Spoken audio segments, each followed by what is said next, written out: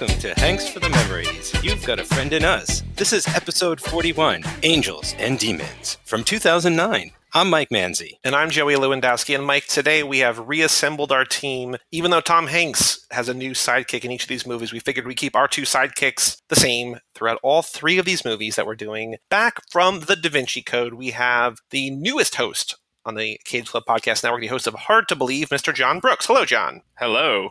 And with us also, his guest on the Centurion, the Ninth Legion episode of Hard to Believe. She is our book expert, our literature expert, the creator, the brainchild behind Unicorn Musings. We have Jess Collins. Hello, Montez. Hey, how's it going? Very well, thank you. Thank you so much for joining us, both of you, to talk about Angels and Demons. Now, Mike, we said it last time on the Da Vinci Code episode that pretty much everybody knows what the Da Vinci Code is about. I don't know that that's necessarily true of Angels and Demons, so I do think that most people who read the one read the other. Most people who saw the one movie saw the other. I don't know for sure, but please, before we get into this discussion about Angels and Demons, please hit us with a plot summary, please, and thank you. I will do the best I can. The Pope is dead. The Pope is dead. This is how the movie starts. The Pope has died. It might be murder. We're not sure. At the same time, we flash to the Large Hadron Collider at CERN, where a jar of antimatter's been stolen. It's been taken by someone who's gone rogue in the church. He's kidnapped the 4 cardinal pillars of the Vatican and is holding them hostage and will execute 1 hour until midnight, where he will release the antimatter bomb at the Vatican. And it is up to none other than Robert Langdon to stop this all. Yes, the Vatican comes knocking. They enlist Langdon to come to Italy and help them solve this crime. Who has kidnapped the cardinals, who has stolen the antimatter, who has created the bomb. Help us save the day through your symbology expertise. He meets Ewan McGregor, who is like the Pope's #1 guy. He says it's the Illuminati. They've come out of hiding after the church drove them underground. It's their pesky science and the God particle. It's all their fault. It's science versus religion this time around in the Robert Langdon universe. He goes to the Vatican vault into the library to find some clues with the Dr. Vittoria from the CERN Institute. He teams up with Stellar Skateboard, Stellan Skarsgård, who is the head of Swiss security at the Vatican. John, you're going to have to explain that to me a little bit. You know, they're going after all these churches. They're trying to find all the cardinals. They get to each of them like right when it's too late. One of them's burned. One of them has the wind knocked out of them. One of them is drowned. It's earth, wind, fire, and water. Everything comes to a head when it seems that it's Stellar Skateboard who is the one in charge of it all. He has come down on Ewan McGregor, who has pleaded to the church to tell the public it's the Illuminati who's trying to take over and they want all their freedoms of science against religion. So in the end, what ends up basically happening is Ewan McGregor helps Langdon find the bomb. He takes it into a helicopter high above Vatican City, jumps out with a parachute right when the antimatter bomb explodes, somehow not creating a black hole and killing everybody on the planet. But it was all a ruse because it turns out Ewan McGregor was in fact the man behind it all. He was leaving the clues. He was leaving the riddles. He was the Riddler after all. He was the one who framed the Illuminati. And right when he thinks he's going to become the new Pope, they're like, nope, we caught you. And he runs down to the basement of the church and sets himself on fire. That's the end of him. And at the end, Langdon is witness to the new Pope being crowned, and he goes out to greet a huge CGI crowd, and the movie ends. But that's the best I could do. Aside from the fact that you have like 20 more movies to recap than I did for Cruise Club, I will never again complain about the complicated Cruise movies because you have these 3 movies to explain, and you did a better job. You did an admirable job because I don't even know where I would begin with this because there's a whole lot of crazy going on in this movie. I do want to take offense to both Montez and John, who told me this was a better movie than the Da Vinci Code. I do not think that's true. Oh, it is. It's maybe a more cohesive story because it's a smaller story, but like I think it's more boring. I don't think it's interesting. I think the Da Vinci Code has that like manic, literally what is going to happen next. I cannot tell you what's going to happen next. This, you kind of have a straightforward narrative. So I guess in that way, technically it's better. Yeah, I was not a fan of this movie, believe it or not. So now, John, please lead off with why do you think this is a better movie than the Da Vinci Code? And what is your favorite part of Angels and Demons? Okay, well, I would probably say that part of it is my bias towards Rome itself. I love Rome, and it's beautifully shot Rome. So I just aesthetically, like I certainly, it's prettier to look at than the Da Vinci Code is. It's also, it moves along at a faster pace. It's sort of breathless in a way that the Da Vinci Code is like a long art history lecture, and I enjoy that. From a religious studies perspective, it gets less stuff egregiously wrong than the Da Vinci Code. Like it makes up less shit, although it makes up a lot, and I'll get to that later on. Well, like antimatter isn't on Earth. They get the science part wrong and the religion part wrong, but aside from that, everything is fine. I like the plot twist. I think it's one of those rare times that like it almost makes all the bullshit that happened before kind of okay with me, because it turns out that it was all a hoax. We can talk more about that as well. My favorite part of the movie is actually one I forgot before rewatching it, which is when Langdon is trapped with the assistant Swiss Guard guy, whatever he is, the guy who smokes. That's his whole character arc, is that he's a smoker, and they're trapped in the archives, and the lights go out, and they're locked in there, and there's no oxygen. And I'm claustrophobic, and so that's like my nightmare. So that scene was pretty thrilling. I like the way that like Langdon like shoots at the glass. Like, it's a rare kind of like weirdly badass moment for him. For him or for Tom Hanks? Because I feel like for both of them, I'm just like, I don't like Tom Hanks shooting a gun. That looks weird. Yeah, I know. It's why I like the scene, though, because it stands out in a movie that is otherwise fairly rote in its character arcs. But again, there's a lot of reasons why I think this is a better movie than The Da Vinci Code. If you don't have a lot of background knowledge to either one, I can see why The Da Vinci Code, which deals with something much bigger, is more engaging. But it's a lot more bullshit, although there's a lot of bullshit to Angels and Demons for sure. But I just think it's better on every front. Okay. Now, Montez, what about you? I believe, and I don't want to pen you in with John here if I misremember, but I believe you also said that you like this movie more than the Da Vinci Code. So either tell me that I'm wrong or defend yourself. And also, what is your favorite part of this movie? My favorite part is that Tom Hanks got a haircut. And I will be honest, I'm going to side with Joey for the first time ever. Wow. Oh, guess what? By the way, I just bought Legend on Blu-ray, so at least we have that in common now. So exciting. So I think I'm going to side with you. So in the past 24 hours, I have watched this movie twice. That is one too many times. Some might argue two too many times, but go on. Because each time that I've watched it now, I can't remember a damn thing about it. I've watched it twice. I even paused it every time I left the room today so that I could make sure that I didn't miss a thing. And I think that I liked the book better. I remember liking the book better too. I don't remember the book now, but I remember back then, in 2000, I was going to say back in like 2003, 2005, I remember really liking the Da Vinci Code, but I remember loving this book. I don't remember anything about either of them other than everything is obsessively detailed and over-explained, but I remember loving this book. Yeah, so I really liked this book. I also saw this movie in the theater, so I paid full price to go see this movie. And I really liked the movie when I saw it in the theater after I read the book. And I think the fact that I saw it right after I read the book is why I like the movie better then. I think now, because I'm so far removed from having read the book, I think I still like the Da Vinci Code better. So, Mike, what about you? You have not read the book. I believe that you have not seen the movie yet. You watched this for the first time. Are you with John? Are you a fan of this movie to a certain extent? Whoa. I didn't say I was a fan of the movie. Like, let's not put words into my mouth. Do you find perverse joy in watching this movie? Are you on the right side of history, or do you side with John? I hate this movie. You texted me multiple times while watching this movie, which you don't normally do. Yeah, that's a rare thing. It's like, it's usually for cool stuff too. It's like, I'm loving this or something. And this time it's just like, what, why? Like, this might be my least favorite franchise that I've ever started watching. Like, I'm going to have to suffer through Inferno. Jesus. Like, Third time's a charm, baby. I don't think so. Look, like, I mean, I will agree that sort of structurally and from a filmmaking standpoint, it is better than the last one.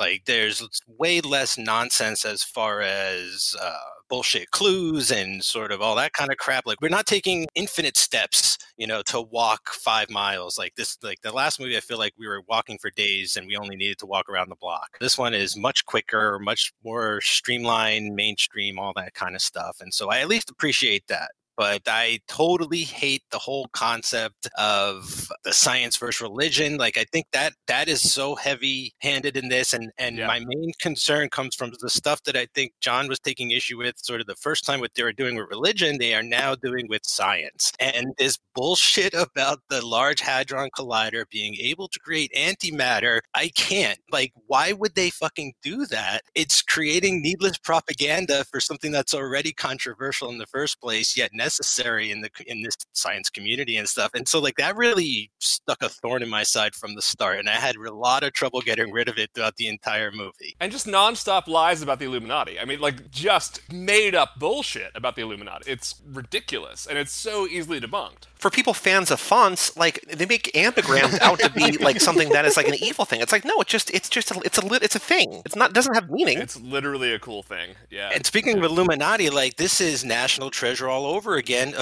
Like, instead of the Freemasons, it's the Illuminati, and instead of making shit up about that, we're doing it about this, and and it's just like, it's too much this time around for me to really do anything. The one thing I did sort of like, though, is I would have really loved to have seen Ewan McGregor play the Riddler, because there's no way he wasn't guilty from the minute I saw him. Like, he had this fucking look in his eye. I'm like, he is a really good villain here. I wish they sort of played him up more as is he or isn't he, because it's not a question at all. I think my favorite part is basically, like, Robert Langdon had to fight the Riddler in this movie. He left, like, these really elaborate riddles about the Illuminati and, like, around Vatican and Rome and stuff that he had to follow. And so, like, that to me was probably like my favorite thing, but the rest of it I just like, oh boy. That's the thing, though, too, is that the one thing I like about the movie is that at the end it's revealed that McKenna has been staging the entire thing and just, like, made up the Illuminati. But it also casts Robert Langdon as this, like, absolute idiot who believes all this bullshit, right? Like, he's the one who's like, oh no,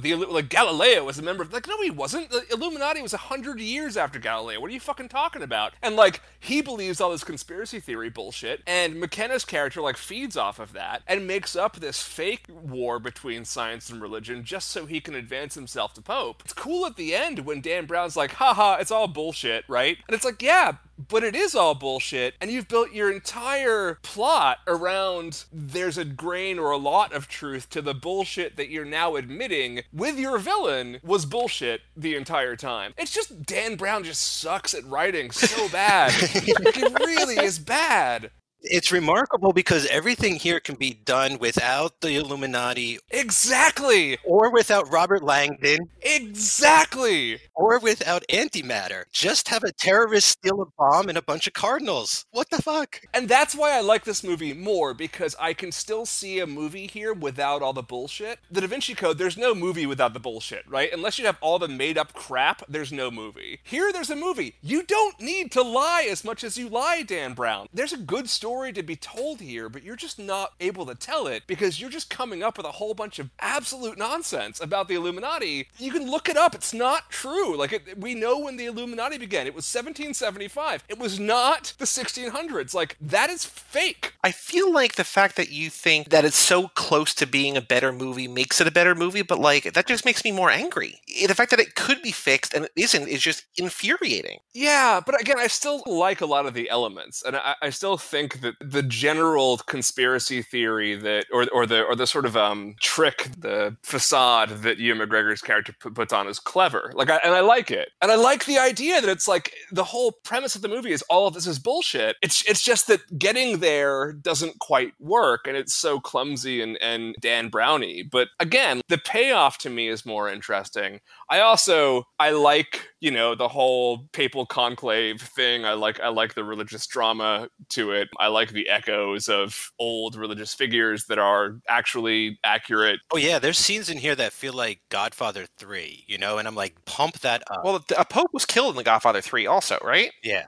Yeah. Will you think of any more or less of this movie to find out that Akiva Goldsman was paid a record $3.8 million to write the screenplay? Well, and David Coop had to fucking help him. Akiva Goldsman and David Coop are the two biggest fucking hacks in Hollywood. I mean, those are the names of people who were like, well, we couldn't find anybody who actually wanted to write the screenplay, so we hired these two guys who notoriously write shit in 10 days, and that's like what they're paid for. And David Coop had to help Akiva Goldsman write this. To your point from the last episode, though, like the book itself is written like a screenplay. Like, how do you have difficulty adapting it? It's not hard. Yeah, exactly. I like two things about this. Number one, I like that I looked up that the new Sophie, I didn't even bother to learn her name, Victoria Vetra, right? The new Sophie apparently played Superman's mother in Man of Steel. I thought that was kind of cool. And number two, I feel like this movie actually does a pretty good reversal. Like, it feels like you hire Stellar Skateboard to be your villain. And the fact that he's not the villain here, I was like, oh, because I wrote down 5 minutes into the movie, I'm like, whenever you first see him, I'm like, there's no way he's not the bad guy, right? Because I didn't remember the story. And then, like, I wrote, basically, as soon as you see Ewan McGregor, like, there's no way he's not the bad guy either. Like what you said earlier, Mike. Like, they're both like so clearly the bad guy, but I felt like I had picked up on something shady about Stellar Skateboard first, and I was like, oh, it's got to be him. And then the fact that it's not, I was like, that's actually kind of effective storytelling, but I don't know. But who is he? He's just security. What is the Swiss Guard's relation to the Vatican?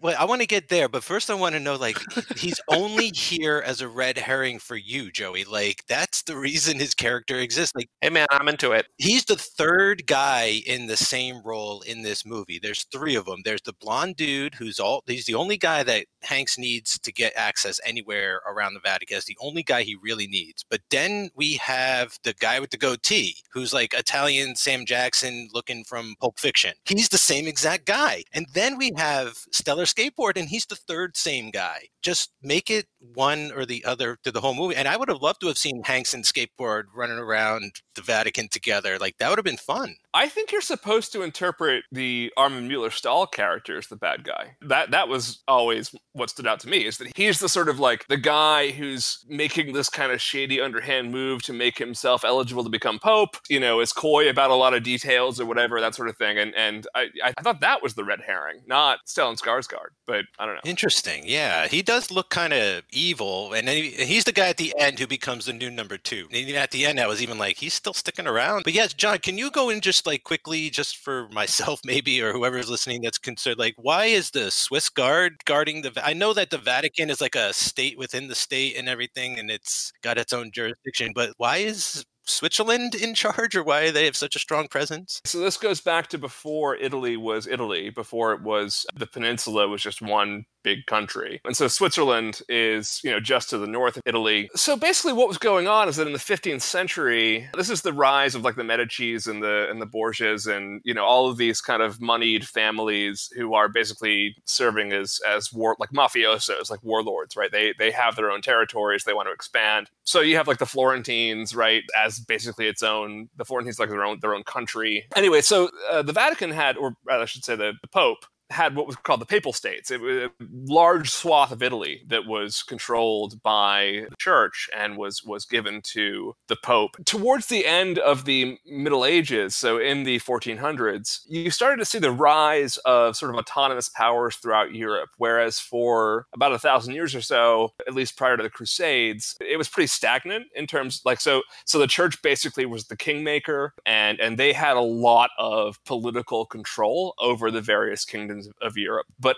following the Crusades, you had a lot more sort of economic stagnation. So you had certain places that were becoming very wealthy and certain that were becoming poorer, so stronger and weaker and that sort of thing. And so you start to see the rise of various factions who want to control more territory, and this meant that the Papal States themselves were vulnerable. What the church did was formed an alliance with Switzerland, because Switzerland is basically a bulwark. If you can't take Switzerland, you can't take anywhere in Italy. And also, by uniting the Papal States with Switzerland, they also created basically a cushion between themselves and the Florentines. And so the Swiss and the Vatican created basically an alliance. So after the Italian Wars ended in the 1500s, so this all started with a guy named Pope Sixtus IV, which is a great name for a pope. He formed this alliance in the beginning of the Italian Wars. Once Italy took shape as more of a unified culture throughout the Renaissance, basically what happened was when the Italian Wars dissipated, a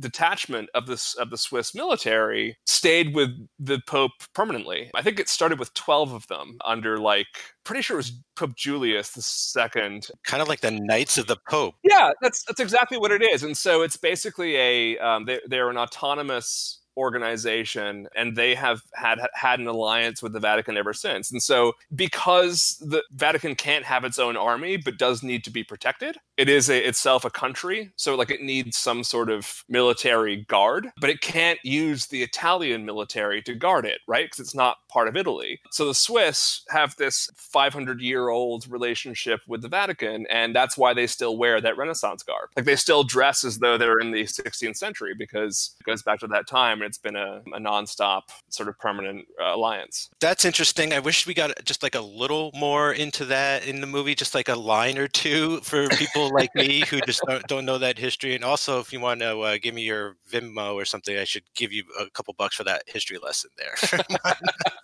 As opposed to the lots of non-history about the Illuminati.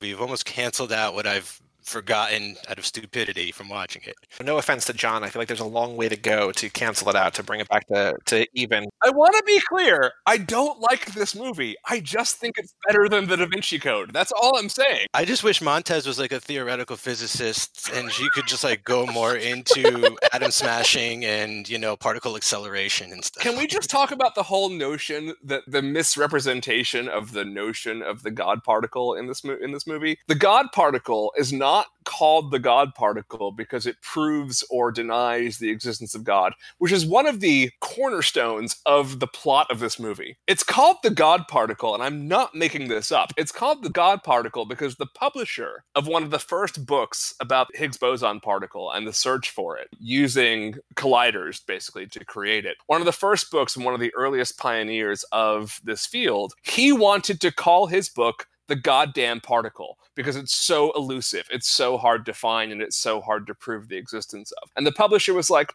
let's go with God particle. And it's like, fine, whatever. So it has nothing to do with this particle having anything to do with God or religion or anything else. It merely was literally a publisher saying, no, we want to call it this. Well, John, when you're writing a book, you don't have a lot of time to read beyond the headline of things sometimes, and it's hard to actually get into why things are called things. You're just like, oh, the God particle, I get it. And funny thing, this movie came out in 2009, right? Is that right? Yes. Yep. The God particle was discovered 3 years later, and the Roman Catholic Church did not collapse as a result of it. So it's also mentioned in Mission Impossible 3 for a minute there. Already familiar with it and already knew that it had nothing to do with sort of proving the existence of God, which seems to be Ewan McGregor's big problem, which is like he gets into an argument with the Pope and he's like, if they find the God particle, it'll destroy like everything we stand for. Dan Brown doesn't know what the God particle is. But then why then Ewan McGregor steals science to prove the church wrong? It's like that's what's so confusing. Like he's using the antimatter. So like, does he think that's the God particle? And then, so I'm so confused.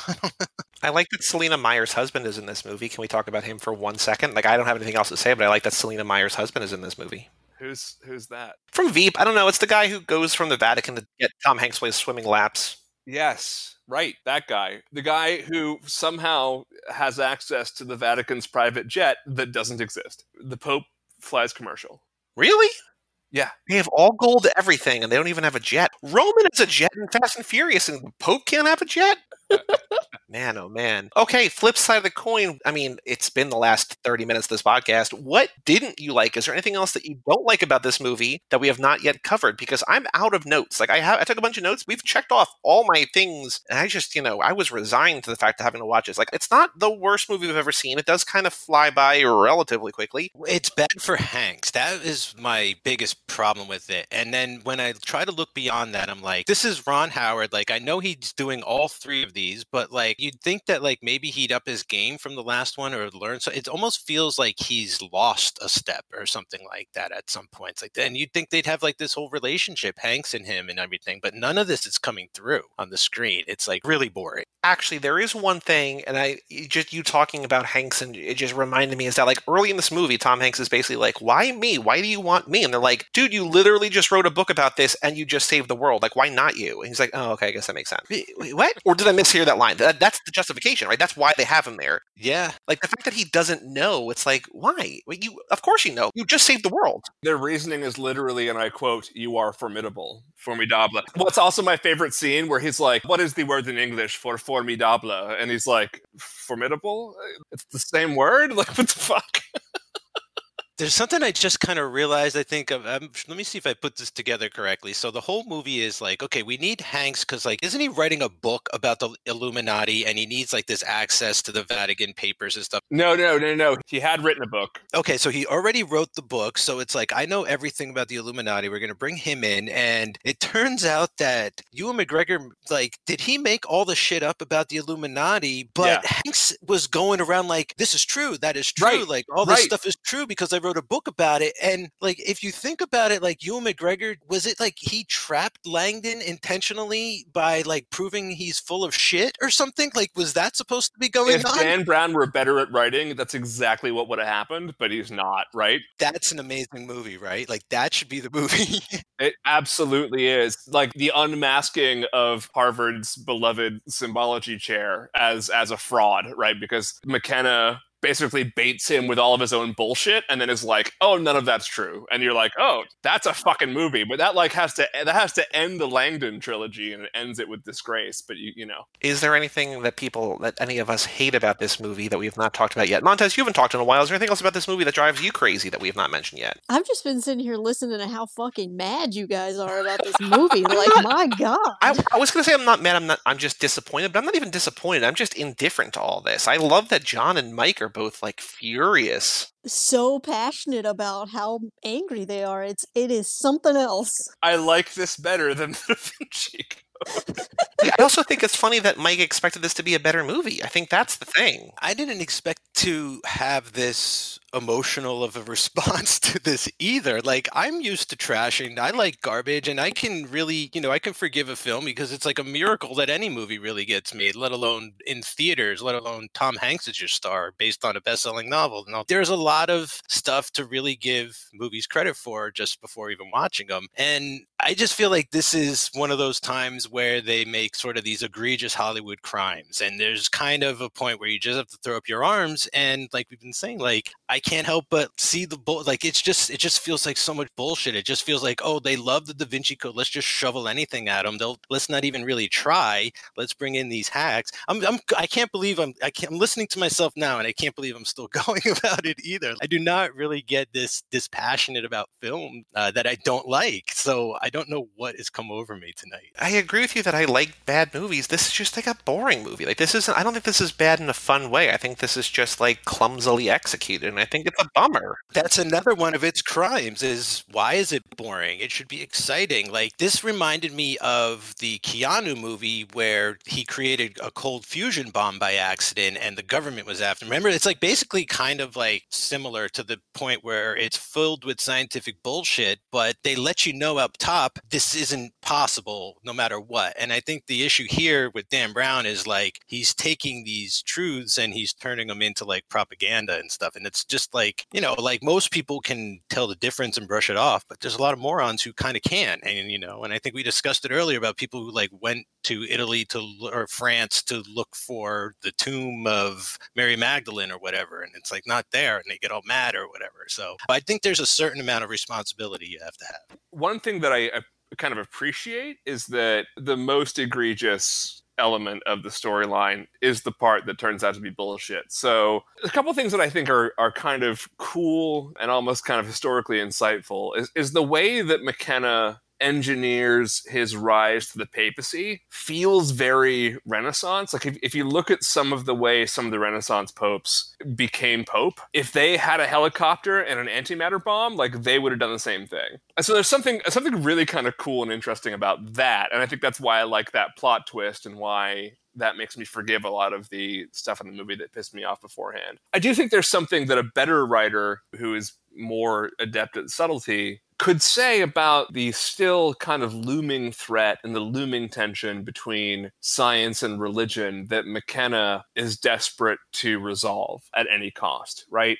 But not like this, right? And the way that it oversimplifies an enormous amount of history in terms of the way that art was sort of desexualized. It talks about quite a bit in the Counter-Reformation and the tension between people like Copernicus and Galileo and Bruno and the church, and that the darkness of that history is a story that like does have some continued relevance, but certainly not in that way. Again, that's also not the way it turns out, because it turns out that was all bullshit. Like, the Illuminati doesn't still exist, and it was just McKenna playing to this fear, but, like, is that fear really there? Because it's not, and, like, that's the thing. Like, that's the part where his inferiority just as a storyteller and an ability to weave together, you know, actual history in a way that respects that nuance is just absent, and it just kills the story. But again, because there are threads of it that are so actually historically factual, I overlook a lot more of that than I do with the Da Vinci Code, which is just all nonsense, right? Like, it just doesn't have any bearing in anything. There was an Illuminati. There was no Priory of Zion. So right there, you start with something. He just makes up a whole bunch of shit about it that's not true. But at least that secret society did in fact exist at one point. So that's a tiny step in the right direction. But yeah, there's a story to be told there, but he doesn't tell it the right way. The Catholic Church has been a patron of the sciences for a long time. It was during Galileo's day. It just had a really weird tightrope to walk, and a lot of shit happened as a result. So it's amazing too, because it's like, oh, Galileo, it's like, you think about what he was proposing, it changed everything forever. It's not something everyone was behind. It took forever to sort of you know what I'm saying? Like, it was a dramatic, it was one of the biggest shifts in human history, right? So, like, of course the church couldn't come out and directly support him publicly or anything like that. So it's just weird that why would they even bring it up in this movie? Why even mention it? Why even make that part of the clues or anything if you're not gonna represent it properly or even follow it up story-wise in any sort of meaningful way? And Galileo is so lazy. I mean, Copernicus makes more sense. Bruno makes way more sense. If you're going to talk about this, like, long-standing, simmering animosity towards the church that somehow endured for 500 years, beyond generations, long after the church has accepted science way more than any other Christian denomination does, right? Or like most of Christian denominations. The people who really were opposed to the sciences were like the fucking Lutheran Puritans. Like, go after them. Like, go after Calvinists. The Catholics brought science on board to their credit, and the notion that there's this simmering hatred because of Galileo, who fucking survived, right, after 500 years is silly. You know, Bruno was actually burnt at the stake for daring to challenge the status quo of science. So, like, make it about him. But, like, oh no, audiences know who Galileo is, so we're just going to say that he's the inspiration behind the Illuminati and was one of the founding members of it, which is, again, it's just so fucking lazy. There's a good story to tell here, but Dan Brown doesn't tell it. I also want to bring up the thing about ambigrams, but Joey, I kind of feel like that's one of your things on your trivia list at the end of the show that I don't want to step on. No, not really. Go for it. The ambigrams are cool. Like, it's a cool feature. It's like one of the things, again, it's a Dan Brown thing. It's like, oh, here's a thing that dates back to the 1970s. I'm going to pretend that that's actually not true. Ambigrams have been around since the classical period. They are very, very old. The notion of the kind of deliberate sort of artistic ambigram that the Illuminati uses is very new. It's middle, you know, it is 1970s. One of the most famous ambigrammers, and his work is really, really great, is a guy named John Langdon. So you can go to his website. He has a bunch of really, really cool ambigrams. He's really, really good at doing this. But yeah, it's just a cool, like, artistic, it's like a tattoo artist. Like, it's really, it's a cool style. John Langdon is a good friend of Dan Brown's dad. That's who Robert Langdon is based on. Shout out. Easter egg. But like, it's that sort of thing. It's like Dan Brown's like, yeah, here's a cool thing. I'm just gonna shove it into my bullshit story. And like, John Langdon actually did design that ambigram of the Illuminati in the movie and also on the cover of the book, which is cool. And like, yeah, I like that stuff. Like, that's great. But don't bring it into the plot of your movie, man. Like, it's so stupid. The Illuminati has been using this for 5... No, they fucking haven't. Like, you know they haven't. It's a font from the 70s. Yeah, I also don't know if you guys knew, but Copernicus was a founding member of S.H.I.E.L.D. That's better. Yeah, I don't mind that because we all know S.H.I.E.L.D. is fucking bullshit. Like, there's no YouTube conspiracy theories about S.H.I.E.L.D. running everything, right? Like, what's to stop Merlin from showing up in Inferno? Like, I'm not even joking. Like, that's where I feel like it's going. Very excited for it. Any other thoughts before a couple little bits of trivia, play a couple games, and get out of here? Yes, I have some thoughts. Montez, go for it. Last time when we were talking about Da Vinci Code, I bitched about the fact that it really irritated me that Robert Langdon would kind of like stroke out and like see all this shit in the sky. I actually kind of missed that while I was watching this. I missed like his whole like little Sherlock Holmes stroke out moment when he's like, oh, and like you see all the pieces coming together. I think that's the one thing about this movie that makes it so difficult is I believe, if I remember correctly, I don't have this book on my shelf so I couldn't see, but I'm pretty sure Angels and Demons was a longer book than the Da Vinci Code. So I feel like there's a lot of information that we miss in this movie that would make this a better movie. And it's already a very long movie because a little more of that would have maybe suspended my disbelief of other things a little better if, if we had those beautiful mind moments and like he had, like I think last time I said he saw Carcosa at one point, I think, and like, the mysteries of the world all came to him and everything. I feel like that's very quintessential, like Robert Langdon, and we didn't really get that. And not to spoil it, but we don't get that in Inferno either. That's like his superpower. Like we need to see that. Yeah, that's how he thinks. That's his perspective. Can I also just say, like, Ewan McGregor is fucking great in this movie. That's one of the really shining points of this. Like, he plays that so well. And he's also one of those actors that's really hard to, as good as he is, it's hard to forget he's Ewan McGregor. But I really do in this movie. Like, he really gets into that role and plays the sort of duplicitous nature of it very, very well. So I will give the movie, like, this one thing as a genuinely high point. Well, I will say that I went from watching this movie to watching Attack of the Clones. So I went from one Ewan McGregor baller joint to another, and don't know which one I liked less. Well, I was saying earlier about like franchises and stuff. Like the prequels blow this out of the water. In fact, over the last couple like years, I've grown to have a new appreciation of the prequels in general. But like for sure, like at least they feel like a collective thing. And in two movies, these two don't even feel like they're part of the same sort of series to me. I mean, they're just such random sort of adventures of some weirdo guy.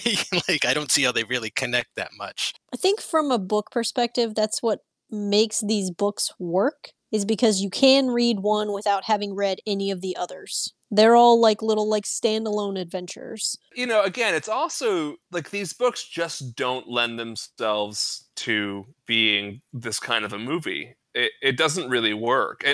A lot of it kind of reminds me of like the Guy Ritchie Sherlock Holmes movies, which are fine and they're entertaining, but like that's not really Sherlock Holmes. There's a lot of headiness, and even like again like the Dan Brown mystery, like the components of it are all complete nonsense. But there is something about it of like you solving the thing along with, Langdon and like, going along with his discoveries or whatever that is really engaging about the books from an airplane book sort of way that you just can't translate, because the way that it translates in the movies, thanks to the genius writing of Akiva Goldsman and David Koepp, is we'll just use that to like drive the plot along. So every time we need to explain something to the audience, we'll just have Tom Hanks talk. And that's literally what's going to happen. Like he's going to say a bunch of shit, and then won't have to show anything, and we can just have him take us to the next scene. And like, I totally agree, by the way, that he is like, I feel bad for Hanks in this particular movie, even though I like it better, because when he's not trying to escape from a oxygen deprived room, he's just saying a bunch of shit that he doesn't understand and acting excited about it and is there to just move into the next scene. It's sort of ridiculous. Montez, any other thoughts before some trivia and games? Because I watched this movie twice, it really, really hurt me to my core. Yes, what's your Venmo, Montez? Because you had to sit through this twice. Maybe I could... Mike, did you just download Venmo? Because you're offering to pay John and Montez right now, so I don't know what's going on. I'm just trying to keep a joke running. That's all. But Montez, you were saying? Yeah, so it pained me to my core both times that I had to watch this when I watched her rip the paper out of the little book. Oh, yes. Mm-hmm. Because if it was me, I don't know how he just sat there and was like, and like she took the page, he's like, yeah, okay. I would be like, no, bitch, hold on. What the fuck did you just do? I would call them in there and be like, no, forget everything else I'm doing. Take this woman to jail. She just ripped this up. This is ridiculous. The craziest thing is that they don't show it, but somehow they got out of the secure library vault with the page, like presumably like stuffed in her bra, maybe. I don't know, right. But like there was no security check, and they let him back in, knowing full well that he ripped a page out of a book earlier in the day. No, but if you pay attention, he's like, no, she did it. She did do it. Yeah, it wasn't him. He just throws her under the bus both times. That's a classic symbologist move. Yeah. She did it.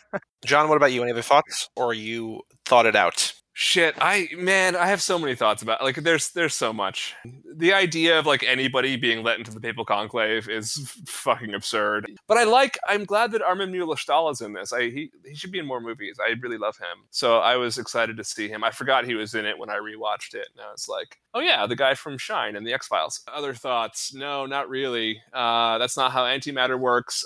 Scientists don't wear lab coats all the time. There's no reason to wear a lab coat at CERN. But they all do, so that you know they're scientists. That's it. That's all I got written down. Mike? Yeah, antimatter is purely theoretical. Like, it doesn't exist in our dimension. Oh, it does.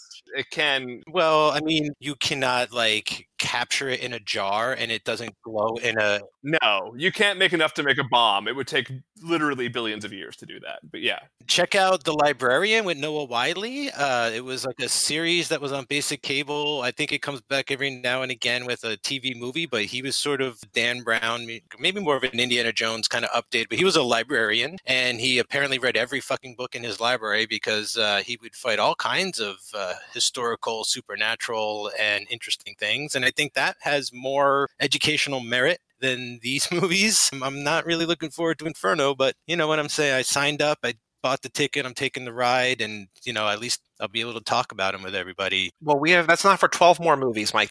So, Mike, having seen some of The Librarian, like, I will say that you are right, that there is more actual facts to be gleaned from The Librarian. And it also was very clearly like a Da Vinci Code cash-in, you know, like knockoff. There's no doubt about that. But yeah, it's more... I think you could tell maybe they wanted to do a Da Vinci Code show, but they can't really do maybe that a religion-heavy show every week. Like, there's just not enough to mine, or it's just not respectful enough. I want to make sure that we talk about this when we talk about Inferno, because I don't want to not talk about this, but the Young Langdon Chronicles, it's going to be on Amazon. Wait, what? Oh, I'm sorry. Yeah, am I breaking news? Like some Encyclopedia Brown type shit? Yeah, Amazon apparently is developing a pre-Da Vinci Code series about like the young Robert Langdon. Read about that, and we'll talk about it during Inferno. I don't want to talk about it right now, but there's a lot of promise there, because I feel like if you take Dan Brown out of the equation, you could do some cool stuff with that. I think the concept has merit as long as you stick to facts, or at least plausibility, in a way that Dan Brown doesn't. I think they could take this in way less of a religious direction and it'll still work. Like, you could do a whole lot of shit with symbols that have nothing to do with religion and, you know, all kinds of other stuff. So, like, yeah, mind that. Yeah. Well, Mike, we're not going to get to Inferno for 12 more episodes, but I will say that back to back is Inferno and then The Circle. So that's boy. Backbreaker. But it's bookended by Sully and The Post and Toy Story 4. So, like, those are 3 great movies. Some trivia about this: Leonardo DiCaprio was personally offered the Ewan McGregor role by Tom Hanks, and he said no. No, it's not the starring role. It's a little weird too that it's just him and Hanks in this movie, as far as like Stellar Skateboard's there, but I mean, like, I feel like even still as Dr. Selvig, he's not like this viable American star. Like, it's basically Hanks and McGregor. So yeah, I think unless he was Robert Langdon, you're not getting DiCaprio in this movie. Tom Hanks underwent strenuous training for the introductory scene in the pool, which is like cool, but it's also like, that's, you know, Tom Cruise does that for every movie. Also, get a stunt double and use CGI. You use CGI for literally fucking everything in this movie. Like, they walk into the Pantheon and it's very clearly just like a room with blue screens and it's very bad CGI. Like, make a CGI Tom Hanks for that one scene. I was like, what is this, Forrest Gump? How is Tom Hanks suddenly like 20 years younger? I don't understand this. So Ron Howard was going around saying that he wanted to complete the trilogy by doing The Lost Symbol, but then for some reason, no one apparently knows why, they scrapped that during pre-production and just did Inferno instead. So, I mean, that's a Robert Langdon mystery right there. Why did they not make this movie? Could you imagine Langdon versus Reacher if we got a Jack Reacher crossover with Robert Langdon? Like, they both have these series of novels that are really popular with like very disappointing sequels. They need to team up or meet up or do an AVP style movie. I want to pitch a movie where Tom Hanks plays Robert Langdon searching for the lost version of The Lost Symbol, which turns out to be on the back of a DVD copy of National Treasure. Now we're talking. Clint Eastwood wanted to direct this movie, but Ron Howard was contractually obligated to do so after making The Da Vinci Code. I think John even might have mentioned the last time that he was not thrilled with making Inferno, so... I will say, Joey, and this is also a point of a sort of a sore spot, let's say that. Had he made this movie, he may never have made Trouble with the Curve. And so the worst movie I've ever seen, I might not have had to have seen the worst movie I've ever seen in my entire life. Because that was around the same time. Man, he's having trouble hitting that curve, and then just the love of a father helps him hit the curve. He does have trouble with the curve. All right, could Tom Cruise play the role of Robert Langdon in this movie? I, again, don't see why not. Him shooting a gun would seem much more natural. Him saving the world would seem much more natural. We've already established that Tom Hanks does not really matter in the solving of this crime. Anybody could, we could all do it. He didn't even need to be a character in this movie. Like, that's how it came down to. Like, this I don't know. It's so true. Now, a bigger and more important question, I guess, that to that point, Mike, is he still America's dad? Is someone who is irrelevant in his own vehicle? Is he the Jerry of this family? I mean, that's most of American fathers, right? No, no, just kidding. Oh my God. I want to know what Mike had before this episode. Yeah, me too. Lots of coffee. But is he still America's dad? I'm still waiting for an answer. No, I don't think so. No, because he writes bullshit books about bullshit things, and then he just, 2 movies in a row. It's like, hey, aren't you this best-selling author? You want to come solve a crime? Like, no one's asking Stephen King to, like, go on ghost hunters and shit, but that's what it would be like. Like, get Stephen King to be a paranormal activity guy. And it's like, why? Because he writes supernatural horror? Okay, so now... the Tom Hanks Awards, the Woodies, the best and the worst of Tom Hanks' career, best film, worst film, most fun, bad film. Is this any of them? Knowing that Inferno is apparently worse, it's definitely not best. Is this worst or is this best of the worst? Or is this neither? I don't know that you guys are going to think Inferno is worse than this, though.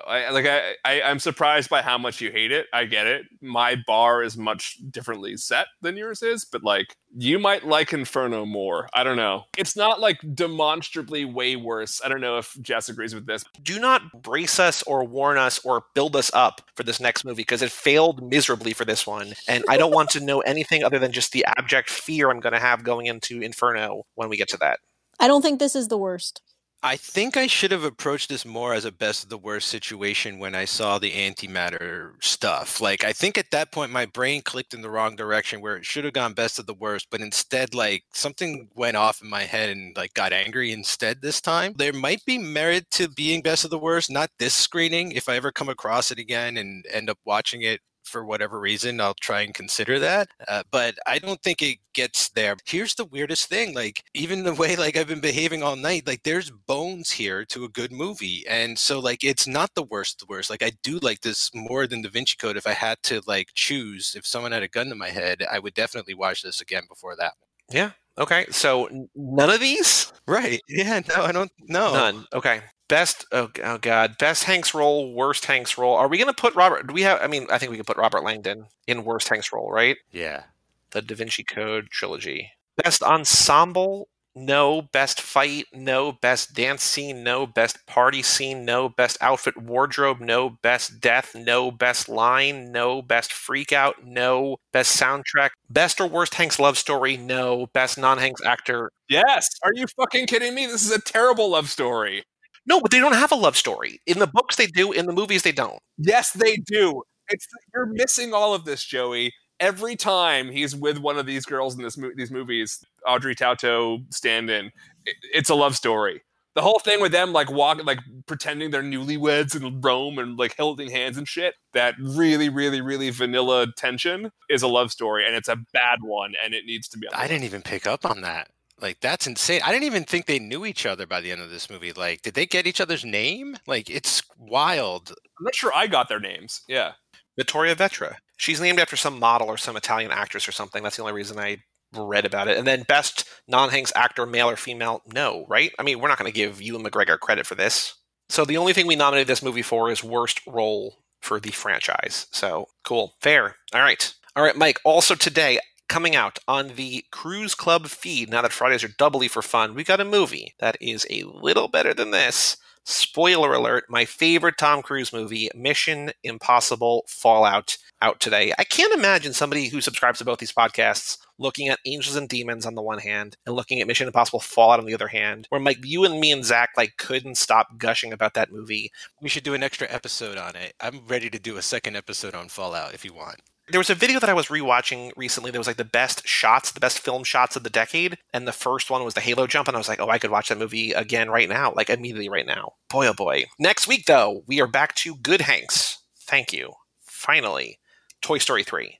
Oh, it's what a relief that's going to be. It's just like a palate cleansing, just like the best type possible. And then also next week, we have our Tom Cruise Award nominations. So next Friday, as you're listening to this, you can go to cageclub.me/bracket. And whether or not you listen to Cruise Club, you can go there and vote on your favorite, the best and the worst of Tom Cruise podcasts, of his films, of everything he's been in. So cageclub.me/bracket for the Tom Cruise Award nominations, the Cruisies. But Toy Story 3 next week, Mission Impossible Fallout today. Very good stuff. John, thank you so much for joining us. If you want to tell people a little bit about Hard to Believe, once again, we've dropped the Da Vinci Code episode, and I'm assuming we're going to do the same thing here as a bonus in that feed. But please, if people don't know about your podcast yet, enlighten them as to what you do. The podcast is called Hard to Believe. We talk about sort of esoteric things concerning religion and history and conspiracy theories and how it intersects with popular culture. It's kind of hard to explain, but it's hard to believe. That's okay. You can check it out on Stitcher and Spotify and Apple Tunes or whatever it's called these days, Cage Club website, and it's every other Wednesday. And Montez, you were on a recent episode, so if you want to catch more Montez, you can go on to Hard to Believe and get the 9th Legion, the Centurion episode. But Montez, what else do you have going on? What do you want to plug? Where can people find you online? I have this little website, Unicorn Musings. It basically is, I sometimes get very angry like Mike and John have here.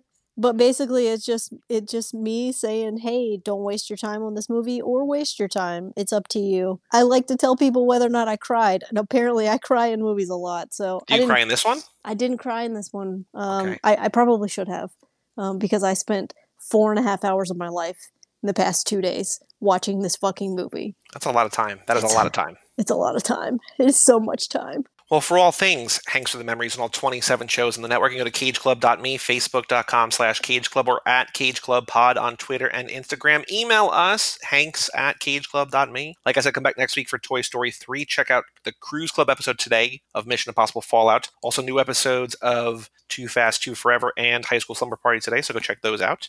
John had a new episode come out 2 days ago, so check that out as well. Cageclub.me or wherever you find podcasts for all 27 of our shows. I'm Joey Lewandowski. And I'm Mike Manzi. And that was John Brooks and Jess Collins. We'll see you next time right here on Hanks for the Memories.